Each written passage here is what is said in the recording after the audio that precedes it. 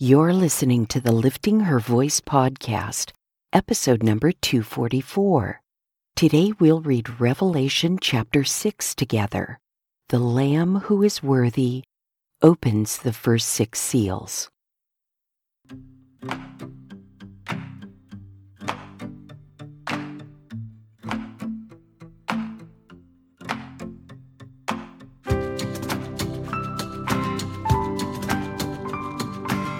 Welcome to the Lifting Her Voice podcast. I'm your host, Joy Miller, and I invite you to grab your Bible and join me as we simply read God's Word together. Some things require discipline, and sometimes that's just not easy to muster by yourself, no matter how badly you want to do it or how much you know you should. It's just easier to do it with a friend. So refill your coffee or tea, get comfortable in your favorite chair, and follow along as I read aloud. I'm so glad you're here.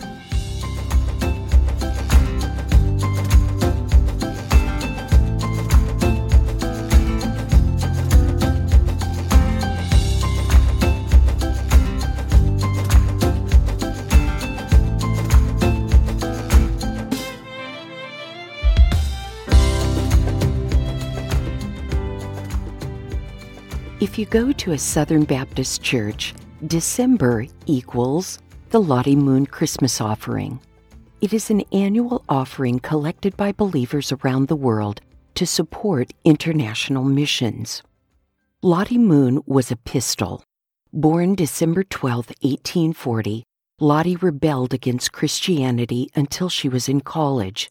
In December of 1858, she dedicated her life to Christ and was baptized at First Baptist Church, Charlottesville, Virginia. Lottie attended Albemarle Female Institute, the female counterpart to the University of Virginia. In 1861, she was one of the first women in the South to receive a master's degree. She stayed close to home during the Civil War, but eventually taught school in Kentucky, Georgia, and Virginia. In 1873, Lottie set sail for China. She was 32 years old. She had turned down a marriage proposal and left her job, home, and family to follow God's lead. Her path wasn't typical for an educated woman from a wealthy Southern family. God had gripped her with the Chinese people's need for a savior. For 39 years, Lottie labored chiefly in Tingchao and Pingtu. People feared and rejected her, but she refused to leave. The aroma of fresh-baked cookies drew people to her house. She adopted traditional Chinese dress, and she learned China's language and customs. Lottie didn't just serve the people of China. She identified with them. Many eventually accepted her, and some accepted her savior. Lottie frequently sent letters back home detailing Chinese culture, missionary life, and the physical and spiritual needs of the Chinese people. Additionally, she challenged Southern Baptists to go to China or give so that others could go. I had occasion to read a few of her letters last year, and she could have given us all lessons on forthrightness and persistence. Have you ever taken the gospel to the ends of the earth? In honor of Lottie Moon, tell me a story of your short-term missionary trip at liftinghervoice.com, Facebook, Instagram, or Twitter. Revelation chapter 6. Then I saw the Lamb open one of the 7 seals, and I heard one of the 4 living creatures say with a voice like thunder, "Come." I looked, and there was a white horse. Its rider held a bow. A crown was given to him, and he went out as a conqueror in order to conquer. When he opened the 2nd seal, I heard the 2nd living creature say, "Come." Then another horse went out, a fiery red one, and its rider was allowed to take peace from the earth, so that people would slaughter one another, and a large sword was given to him. When he opened the 3rd seal, I heard the 3rd living creature say, "Come." And I looked, and there was a black horse. Its rider held a set of scales in his hand. Then I heard something like a voice among the 4 living creatures say, "Quart of wheat for a denarius, and 3 quarts of barley for a denarius, but do not harm the oil and the wine." When he opened the 4th seal, I heard the voice of the 4th living creature say, "Come." And I looked, and there was a pale green horse. Its rider was named Death, and Hades was following after him. They were given authority over 1/4 of the earth, to kill by the sword, by famine, by plague, and by the wild animals of the earth. When he opened the 5th seal, I saw under the altar the souls of those who had been slaughtered because of the word of God and the testimony they had given. They cried out with a loud voice, "Lord, the one who is holy and true, how long until you judge those who live on the earth and avenge our blood?" So they were each given a white robe, and they were told to rest a little while longer until the number would be completed of their fellow servants and their brothers and sisters who were going to be killed just as they had been. Then I saw him open the 6th seal. A violent earthquake occurred. The sun turned black like sackcloth made of hair. The entire moon became like blood. The stars of the heaven fell to the earth as a fig tree drops its unripe figs when shaken by a high wind. The sky was split apart like a scroll being rolled up, and every mountain and island was moved from its place.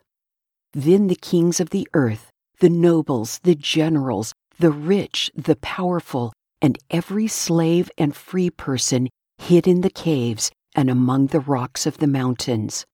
And they said to the mountains and to the rocks, "Fall on us and hide us from the face of the one seated on the throne and from the wrath of the Lamb, because the great day of their wrath has come. And who is able to stand?" Everyone in heaven was at rapt attention as Jesus began to open the 7 seals. These signify the commencement of the tribulation, that 7-year period before the end of the world as we know it. Here in chapter 6, the first 6 seals are opened. The white horse is said to represent peace. The first 3.5 years of the tribulation will be a time of unparalleled peace in the world under the reign of the Antichrist. Because of this, the entire world will be lured into following him. The second horse, the red one, isn't hard to figure out. This sets into motion a worldwide war, but this is only the beginning of labor pains.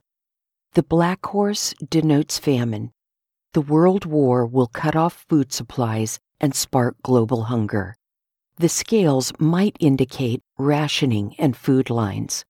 A quart of wheat is about what is required to sustain a person for one day. A denarius in John's time was a day's wage. In other words, one day's pay will pay only for the food one person needs.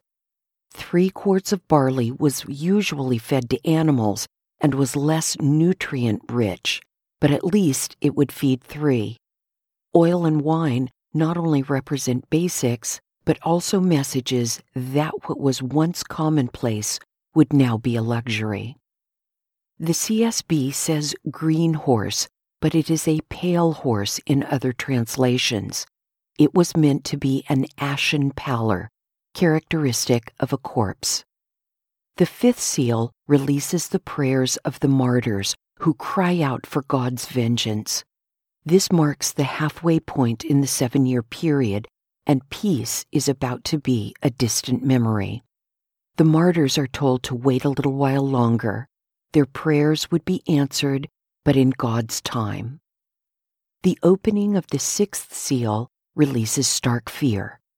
Up till now, everything was a result of human activity that God used to accomplish his own purposes. At this point, he begins direct intervention. Cataclysmic earthquake where the Earth's faults begin to fracture, volcanic eruptions that make the moon appear red and the darkening of the sun. This will commence the day of the Lord. Are you shivering like I am? Let's pray. Father God, how arrogant and foolish we humans are. Lord, I pray for your mercy as these events begin to unfold. More importantly, Lord, use us to tell as many people as possible about your free gift of grace before it's too late. Amen.